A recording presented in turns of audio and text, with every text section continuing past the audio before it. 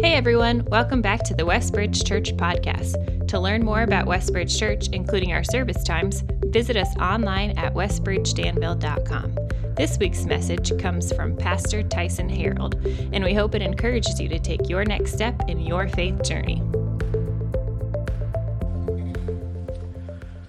If you're to travel to modern-day Turkey, you can go to the area known as Cappadocia. And if you've recognized that region, it's in your Bibles. You can still go there. It's been there for, obviously, thousands of years. And within Cappadocia, it's mentioned in the book of Acts and in 1 Peter. But if you travel to modern-day Turkey and go to this area, there's a village known as Girme. And this particular village has existed for centuries. But in 2015, somebody came along and decided it'd be a good tourist destination, and so they started buying up all the homes. There was about 2,000 people in this village, and they bought all the homes up, and they turned them into hotels and basically Airbnbs, and it became a tourist destination. If you look at the picture behind me, you'll see this magnificent village is made from erosion, and erosion created all of these caverns and caves, and throughout the centuries, people have made homes into them and developed them even further. They have what's known as the fairy chimneys that were founded also from erosion. And this particular village is just stunning. This is a picture at night. There's also a balloon celebration that happens that you can see the daytime that is just striking how much erosion has caused just these magnificent structures. People built homes into them. In the 1st, 2nd, and 3rd century, they actually hid Christians from the Romans in the caves of this tiny little village. So just incredible history, an incredible just place to visit. I hope to go there one day, have not been there yet. But what's interesting about Girme, and the part that is so sad, is that everything that made it amazing is also causing its destruction. Right? So erosion created these magnificent towers and structures and caves and caverns and fairy chimneys. But erosion is also tearing it apart. And over time, it just continues to deteriorate. So they spend a lot of money and a lot of time re-supporting everything because it's just it's eroding away. So erosion created Girme, but erosion is also destroying it. If you haven't been with us for the past several weeks, we've been in a series called How the Mighty Fall. And we've seen leader after leader after leader be incredibly gifted and even anointed by God, but yet also they come to fall. And just like what made Girme great is destroying it, what made King Solomon great ultimately ended in his demise. And I would argue that what makes you and I, what we trust in our own greatness, in our own powers, what gives us significance and value is also what's going to tear us down.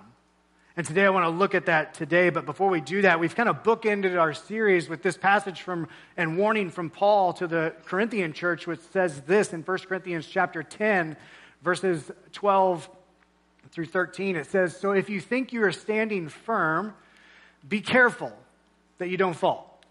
No temptation has overtaken you except what is common to mankind, and God is faithful. He will not let you be tempted beyond what you can bear, but when you are tempted, He will also provide a way out so that you can endure it." And while there is the temptation in our lives to fall to the things that Satan would love for us to fall captive to, there's also the incredible hope that we don't have to do that. That there's a warning from Scripture given to us that is a warning to us to look at people like Solomon and to evaluate our own lives in light of what he did, or maybe what he didn't do, and to put that into practice in our own lives as well. In the Old Testament, there was another warning. If you remember the Old Testament, the nation of Israel came out of the land of Egypt. And as they worked their way out of the land of Egypt, they kept saying to one another, "We want a king." And God said, "No, you don't want a king yet." And they said, "Yeah, we really want a king." And he goes, "Okay, if you want a king, here's what your king needs to be like." And in Deuteronomy chapter 17, verses 16 through 17, the writer of Deuteronomy says this, "The king, moreover, must not acquire great numbers of horses for himself, or make the people return to Egypt to get more of them, for the Lord has told you, you're not to go back that way again. He must not take many wives, or his heart will be led astray. And he must not accumulate large amounts of silver or gold." And this particular warning, at least to them at the time, had to be like it didn't make sense. Because they had no horses, they had no money, they didn't have a town, they didn't have anything. They were just making their way back from the land of Egypt. But this particular warning almost seems prophetic in that it was 500 years before King Solomon came around, and yet Solomon seems to violate every single one of these commands. And so just as we have a warning in the New Testament, in the Old Testament, they had a warning exactly against what was going to cause Solomon to fall, which should remind us all today that if we see these warnings, we should take them to heart. And even though oftentimes we find ourselves thinking, that's not me, it probably is. Matter of fact, as we got ready for this series, John and I were talking about which kings we were going to do, and I was like, I don't want to do Solomon. I just don't. I'm so tired of Solomon. Can I pick another king? And he's like, well, pray about it, see what happens. So Monday morning, I became convicted that even in my own pride, I thought I'd figured out Solomon enough that I should go do something else. And so be very, very careful. Solomon was the wisest man to ever live. He had unprecedented wealth, unprecedented wisdom, and unfortunately, women as well. Now, if you know anything about Solomon, most of the time he's known for one or two things. Either that he was really wise or that he had a lot of women. And the one thing that we have to kind of reconcile with this morning is this, is that allowance with God is not equal to approval. And what I mean by that is just because God allowed Solomon to have a lot of wives doesn't mean that he necessarily approves of a lot of wives. And in the same way, just because you have certain circumstances or resources, just because you have those doesn't mean that God necessarily approves of it. Think back to Jonah. Remember Jonah when he goes down to Joppa to sail to Tarsus, and he shows up and there's just this boat there. And he had to be thinking, there's a boat here. God must be okay with it. I'll get on the boat and run away from the Lord. And oftentimes I find myself doing that too, where something will happen in my life and I'll be like, well, that must be okay because God allowed that to happen. Keep in mind with God, allowance is not necessarily equal to approval. Just because God allowed Solomon to have massive numbers of horses, massive numbers of wealth, a massive amount of wisdom, and a massive amount of women doesn't mean that God was okay with all of those things. Matter of fact, he gave that warning in Deuteronomy to Solomon and he missed it completely. If you find yourself saying it must be okay, go back and evaluate what God's word has to say about what you're considering. In 1 Kings chapter 10 and 11, where we're going to spend our time this morning, if you want to turn over there today, it gives an account of Solomon's life. Now, there's a lot said about Solomon in the Bible. You've got 1 Kings in Chronicles as well. You have Proverbs, which he wrote, Ecclesiastes, which he wrote. There's just a lot of information from Solomon, which shows, in essence, how great he really was. But the longer I'm alive, the more I'm convinced, and likely you are too, that we're far more like Solomon than we care to realize. That yes, we may not have massive amounts of wealth or wisdom or any of the other things he had, but we are very much like Solomon, especially in the United States. And just like Jeremiah, there's 4 areas in Solomon's life that potentially could have taken him down. It ultimately was the women in his life, but it could have been any of these. And these 4 areas also are a struggle for us as well. If you have your Bibles, 1 Kings chapter 10, verse 23, it says this, that King Solomon was greater in riches and wisdom than all the other kings of the earth. The whole world, think about that for a moment, the whole world sought an audience with Solomon to hear the wisdom that God had put in his heart. Year after year, everyone who came brought a gift, articles of silver and gold, robes, weapons, spices, horses, and mules. Solomon accumulated chariots and horses. He had 1,400 chariots and 12,000 horses, which he kept in the chariot cities, and he also kept them with him in Jerusalem. The king made silver as common in Jerusalem as stones, and cedar as plentiful as sycamore fig trees in the foothills.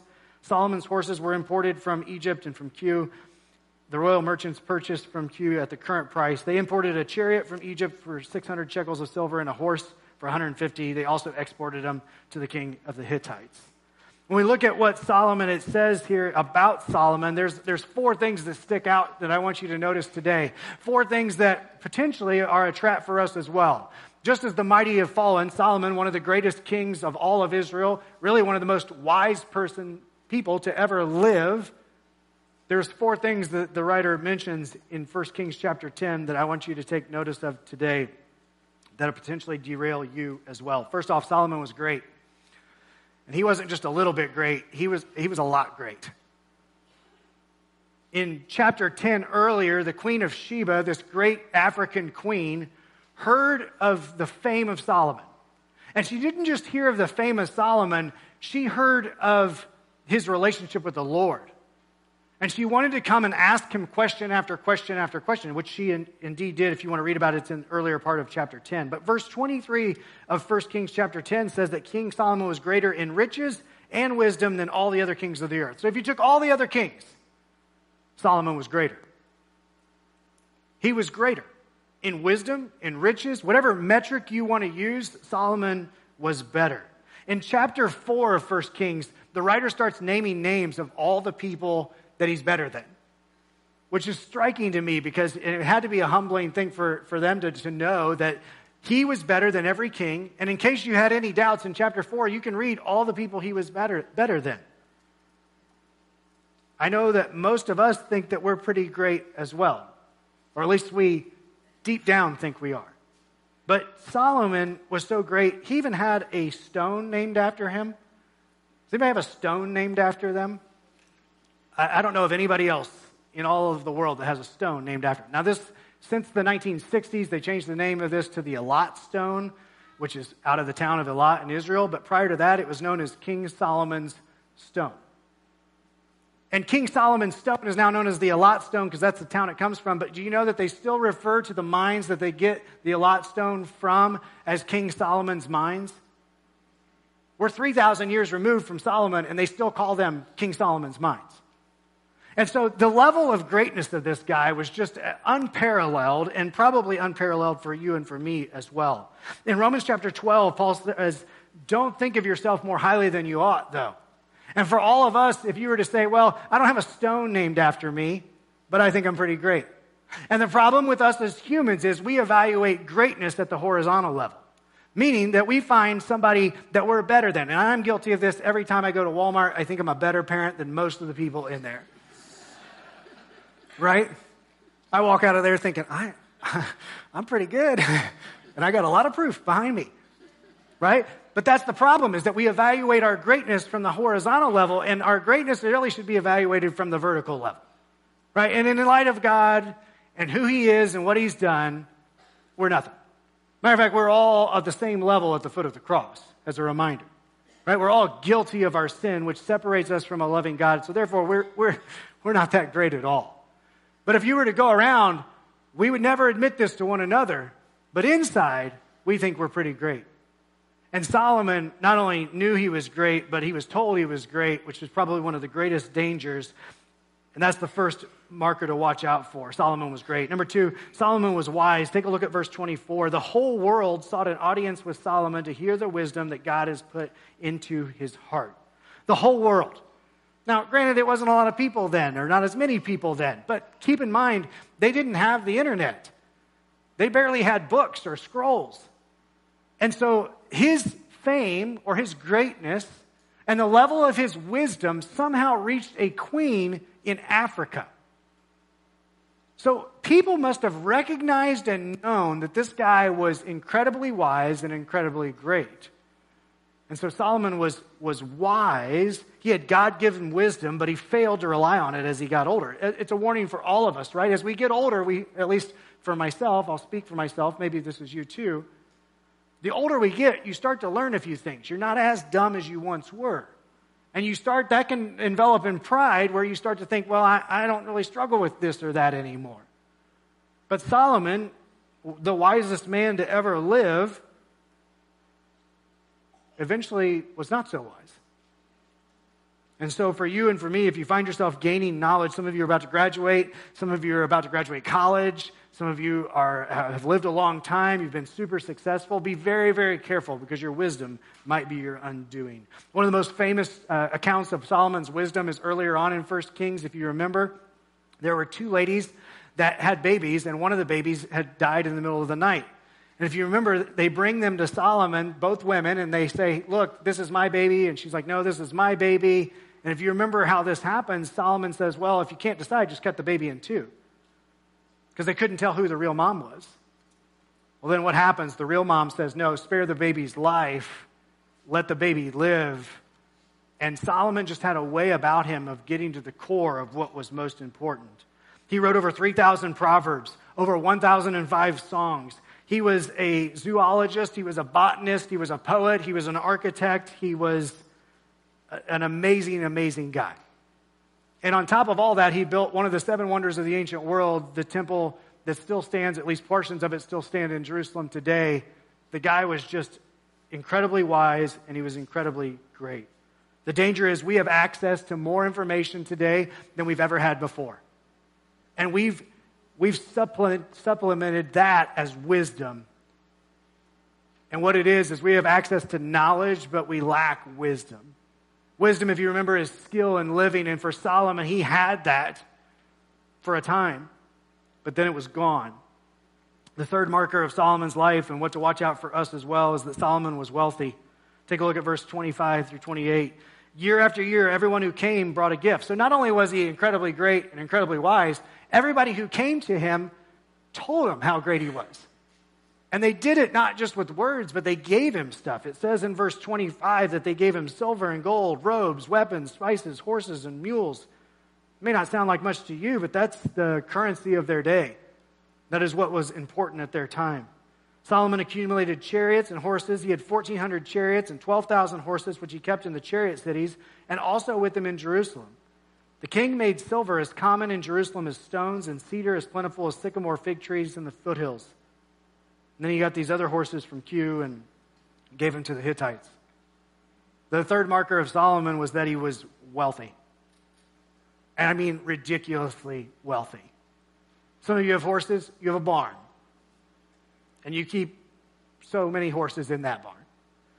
He had cities for horses. Not a barn, not a couple stables, an entire city.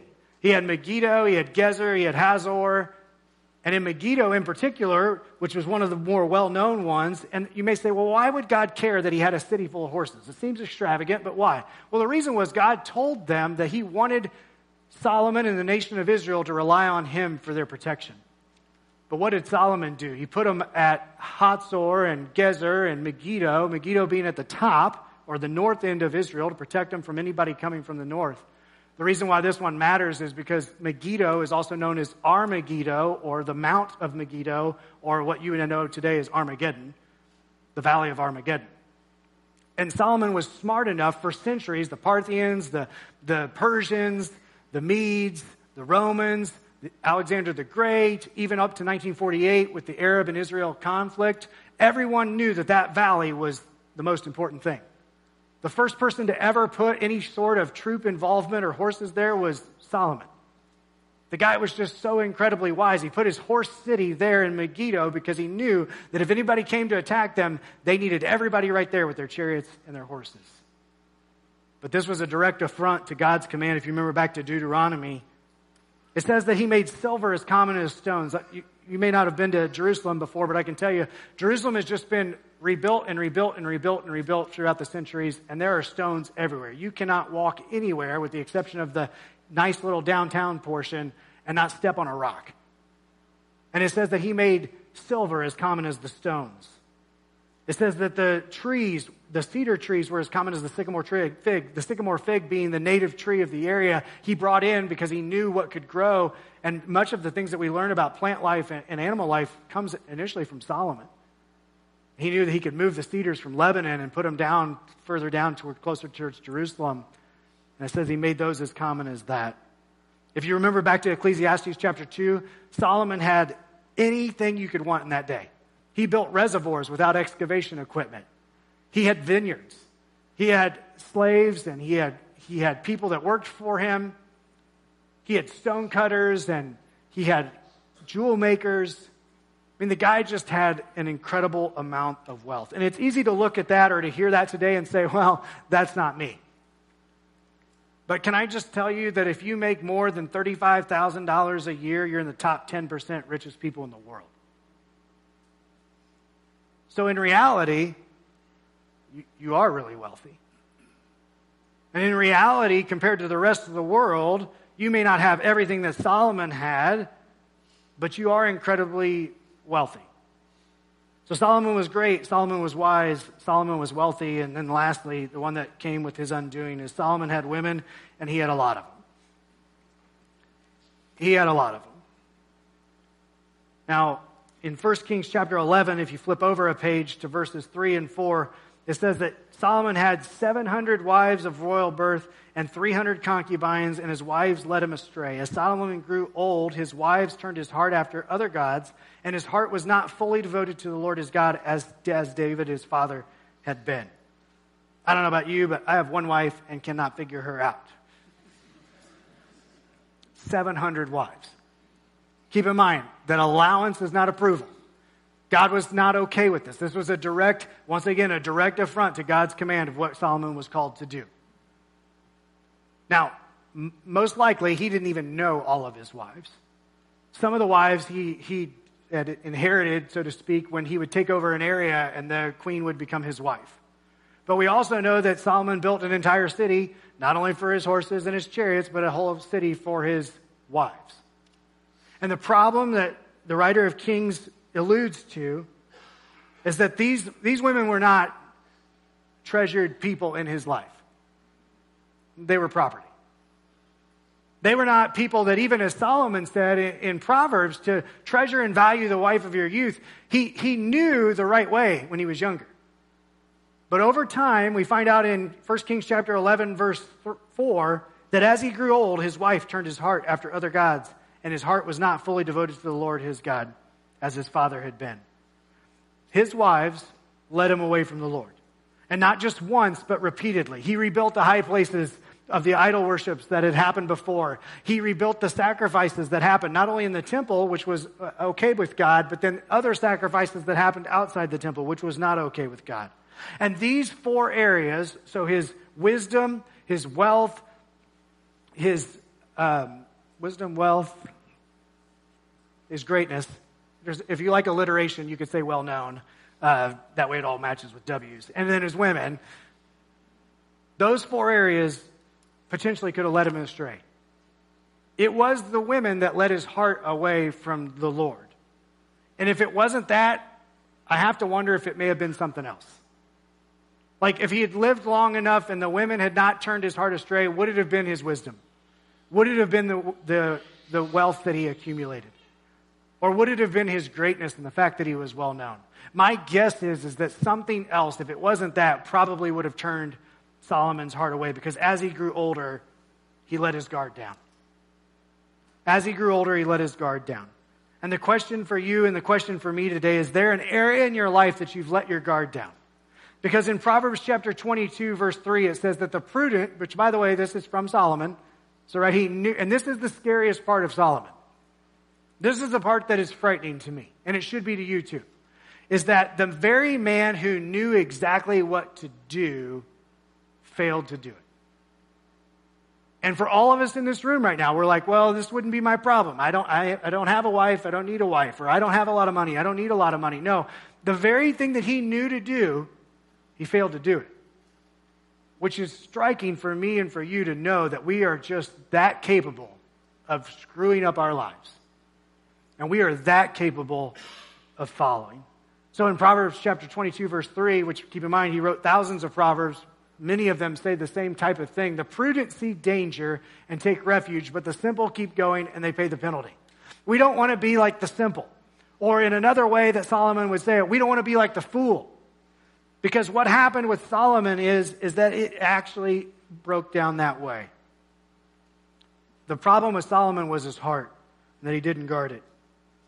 There's another clue, though, that we get in 1 Kings chapter 11 that I want to share with you, because you may say, well, I don't have any of those problems and I'm doing okay. There's one more warning in 1 Kings chapter 11, verse 9, and following down into verse 11. The Lord became angry with Solomon because his heart had turned away from the Lord, the God of Israel, who had appeared to him twice. Although he had forbidden Solomon to follow other gods, Solomon did not keep the Lord's command. So the Lord said to Solomon, since this is your attitude, and you have not kept my covenant and my decrees, which I commanded you, I will most certainly tear the kingdom away from you and give it to one of your subordinates. there's a clue in verse 11 of another warning that we get today. Not only is there a warning about your greatness or your being well known, not only is there a warning about wisdom and what to do with it, not only is there a warning around wealth and how to handle that, not only is there a warning around women and how you value them as opposed to treating them like property, but it says in verse 11 of 1 Kings chapter 11, so the Lord said to Solomon, since this is your attitude and you have not kept my covenant. Some translations say, since this is the pattern of your life, or since this is the habit of the way that you live. What happens over time is we get attitudes and habits and patterns that start out as probably not a big deal. And for most of us, we would all agree in this room that one wife is probably a good idea. You should not have more. That should be a pretty basic understanding, I hope. We would also recognize that we've been given a lot of wealth and we should be generous. We also recognize that we're not as special as we think we are. And we also recognize that we're certainly not as wise as we think we are. But what happened with Solomon was it was one subtle change that led to another subtle change that led to another subtle change that eventually changed his pattern or his habit, or ultimately, I think a great translation here is his attitude. And his attitude changed, and then his heart changed, and then everything changed. And my question for you today is, there's something that's going on in your life that you think, well, it's not really that big a deal because it's not hurting anybody. Or it's not really that big a deal because it's just me, myself, and I. Or it's not really that big a deal because it's just kind of a little not important one of God's command. If there's something like that in your life, be so very, very, very careful. Because if your attitude towards God and His commands is flippant or reverent, that's kind of the extremes. And for most of us, we're probably somewhere in the middle. So we may not be flippant completely of God, but we also may not be reverent completely of God. And so we're somewhere in the middle, which is a scary place to be, because in the middle you can go one of two ways. You can go more towards flippant or you can go more towards reverent. And it doesn't take that long to get there. You see, what separated David and Solomon was that David did something wrong, right? He had an affair with Bathsheba and then he killed Uriah. But what happened? Eventually he repented. And he lived with the consequences, absolutely. But he kept following the Lord. Solomon, on the other hand, it was the pattern of the second half of his life. He never really stopped following God. But what you'll notice about Solomon is he followed God, but he just kept trying to add stuff to it. Which sounds a lot like my life and probably your life as well. Is that, yeah, we love God, and we acknowledge that, but boy, there's a whole lot of things that go after our attention and vie after our love and affection for the Lord. So Solomon not only followed God, but he just kept trying to add to God. And what happened over time, that slow erosion that is changing the shape of the village of Girmeh, that slow erosion is happening in our lives as well. And so you've got to put a stop to that. It's how the mighty fall, and it's how we'll fall as well. So what happens with Solomon? Solomon dies. The kingdom is split in two. It goes from Israel as a nation to Israel and Judah. And they never recover. They never recover as a nation. Yes, Israel exists in 1947-48. They won their independence, but they never have recovered to what they once were. The wisest of men who warned us of fools became the fool. So what do? Two things today to help you out to make sure that you don't fall. Number one, guard your heart. Number one, guard your heart. Jeremiah 17:9 says that the heart is deceitful, who can know it? And yet one of the preeminent, most prominent phrases that you'll hear, especially among young people today, is follow your heart. Can I warn you, that's the most dangerous thing you could do. Your heart is deceitful. It will lead you astray. And if you've lived under that moniker of, well, I just got to follow my heart, be very, very, very careful. Guard your heart. Solomon said this in Proverbs chapter 4, verse 23. Above all else, guard your heart, for everything you do flows from it. And if you read the following verses, he gives you an idea of how do we guard our heart. If you want to read it on your own time, you can later. But basically, watch what you say. Watch what you do. Watch where you go. Watch who you go with. Watch what you think about. That's how we guard our heart. So the first thing we got to do is guard our heart.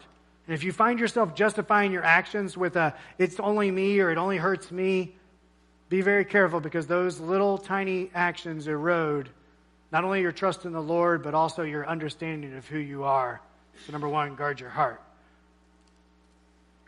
Number two, we'll get to in just a few minutes, but have you ever heard of the idiom, there's a chink in their armor? There's a chink in their armor. In days gone by, as armor, as they were making it, sometimes there were weak spots in armor, especially for soldiers. There were some inherent ones, especially here at the shoulder, where they were trying to attach things. And so if you remember from the Middle Ages, they would attach other pieces to try and protect against that. But there's a chink in every armor. Even in the greatest materials we have today, there's still a chance for soldiers especially to be killed. I don't know if you've noticed this, but every single superhero that we have has a chink in their armor. And I am not smart enough, this is not my genre, so to speak, so I asked a couple people this week of what these were. Here you go. Superman. His chink in his armor is what? Kryptonite. The Incredible Hulk. Self-control. Iron Man. He had shrapnel near his heart. That's why he had that thing in the middle, whatever it is. Somebody's going to rail me for that later. I didn't know what that was called. The Transformers, if they fail to find enough Energon or ultimately find the Allspark. Every single superhero that we look to has a chink in their armor. And so when you think about how do we keep ourselves from falling, first off, we've got to guard our heart, but number two, we've got to look only to Jesus. He is the only hero without a chink in his armor. And for so many people, they look to Solomon, right? If you ask a Jewish person, you can't go to modern day Israel and not recognize Solomon's impact still today. They would hold up Moses as a great person. They would hold up Solomon as a great person. David as a great person. But all of those have a chink in their armor. And it takes me back to Matthew chapter 12, verse 42, when Jesus is trying to help the Pharisees of that day understand exactly who he is. He told them that, they said, well, will you give us a sign? And he goes, I'm not going to give you a sign. You get the sign of Jonah. Or he says this, the queen of the south, speaking of the queen of Sheba, will rise at judgment with this generation and condemn it, for she came from the ends of the earth to listen to Solomon's wisdom. And then this is his response to who he is. And now something greater than Solomon is here. A hero better than Solomon is here. So if you want to keep yourself from falling today, first off, guard your heart, what you think, see, do, who you hang out with. And number two, look only to Jesus. Here's the thing. Everything that Solomon was, Jesus is better. So whether it was his generosity or his wealth or his peace or his wisdom or his insight, his care, his dominance, his utter control of an entire nation, Jesus is better.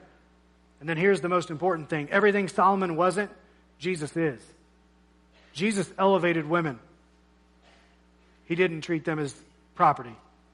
Jesus personified wisdom. He wasn't just wise, he personified what wisdom was. Think of this. Jesus, when they were talking about adultery, what did he say? Don't just commit adultery. He said, don't even lust after a woman. Why? Because Jesus knew if you started with that, it was the slow erosion that would eventually lead to adultery.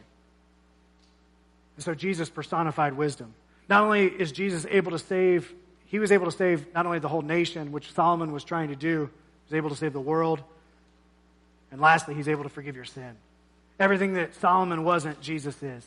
So that's why I think it's all the more important. Number one, guard your heart. Number two, look only to Jesus. That's how you stand the best chance of not falling. If you do not have a relationship with Jesus today, can I just encourage you to look at him? He is the only hero without a chink in his armor. And if you're going to follow anybody, which that's the command of Jesus, is to follow him, you want to follow somebody who is all-powerful, who is all-loving, who is all-caring, and utterly in control of everything. And I just submit to you today that you look into the life of Jesus, you will not find a chink in his armor. You will find that he is worth everything in your life and more. He is worth laying down your plans because his plans are better. He's worth submitting your entire life to because everything that he has for you is so much better than he has for your own. And if that wasn't enough, He's able to forgive you of every sin, past, present, and future. And if you've never trusted him today, I'd encourage you to come talk to me later. I'd love to help you understand what it means to have a relationship with Jesus. But my guess is for most of you, you've done that today. And so can I just ask you, as we close our time today, ask God, is there an area of my heart that I need to guard or protect against? Or is there a place in my life that I need to make sure I'm looking only to you? And as we close our time today, I just want to give you a few moments to pray to yourself, or not pray to yourself, pray as yourself to the Lord, and ask him if there's anything he'd like to reveal this morning in your life.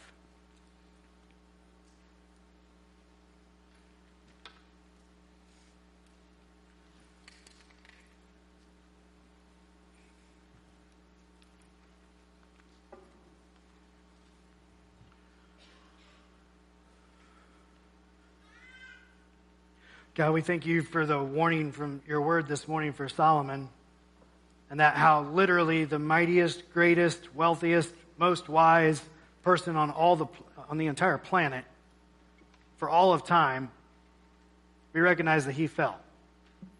And God, he knew what to do, he just failed to do it. And so God, help us to be people who recognize today that we would see danger and we wouldn't be simple, but we would avoid it. God, I pray that right now, even through your Spirit, that you would just reveal in each and every one of our lives an area of weakness or an area where we've let our guard down when it comes to our heart.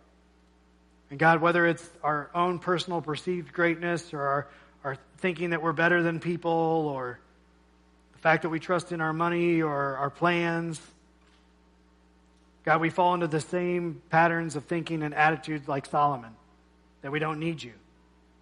So God, help us to remember today that we do need you so much. God, I pray for any that may not have a relationship with you today, that you'd give them the courage to come out and reach for you. That you'd give them the courage to trust you with not only their life, but everything else as well. And God, we are so thankful that Jesus doesn't have a chink in his armor. That he's all powerful, all wise, all loving, all caring, all forgiving, all gracious and kind. So, Father, we thank you for his sacrifice today, and remember that none of this is possible apart from him. And it's in his name we pray. Amen. If you were encouraged by today's talk and believe it would be helpful for others, please be sure to subscribe or share. To experience other messages or find helpful resources, visit us online at westbridgedanville.com.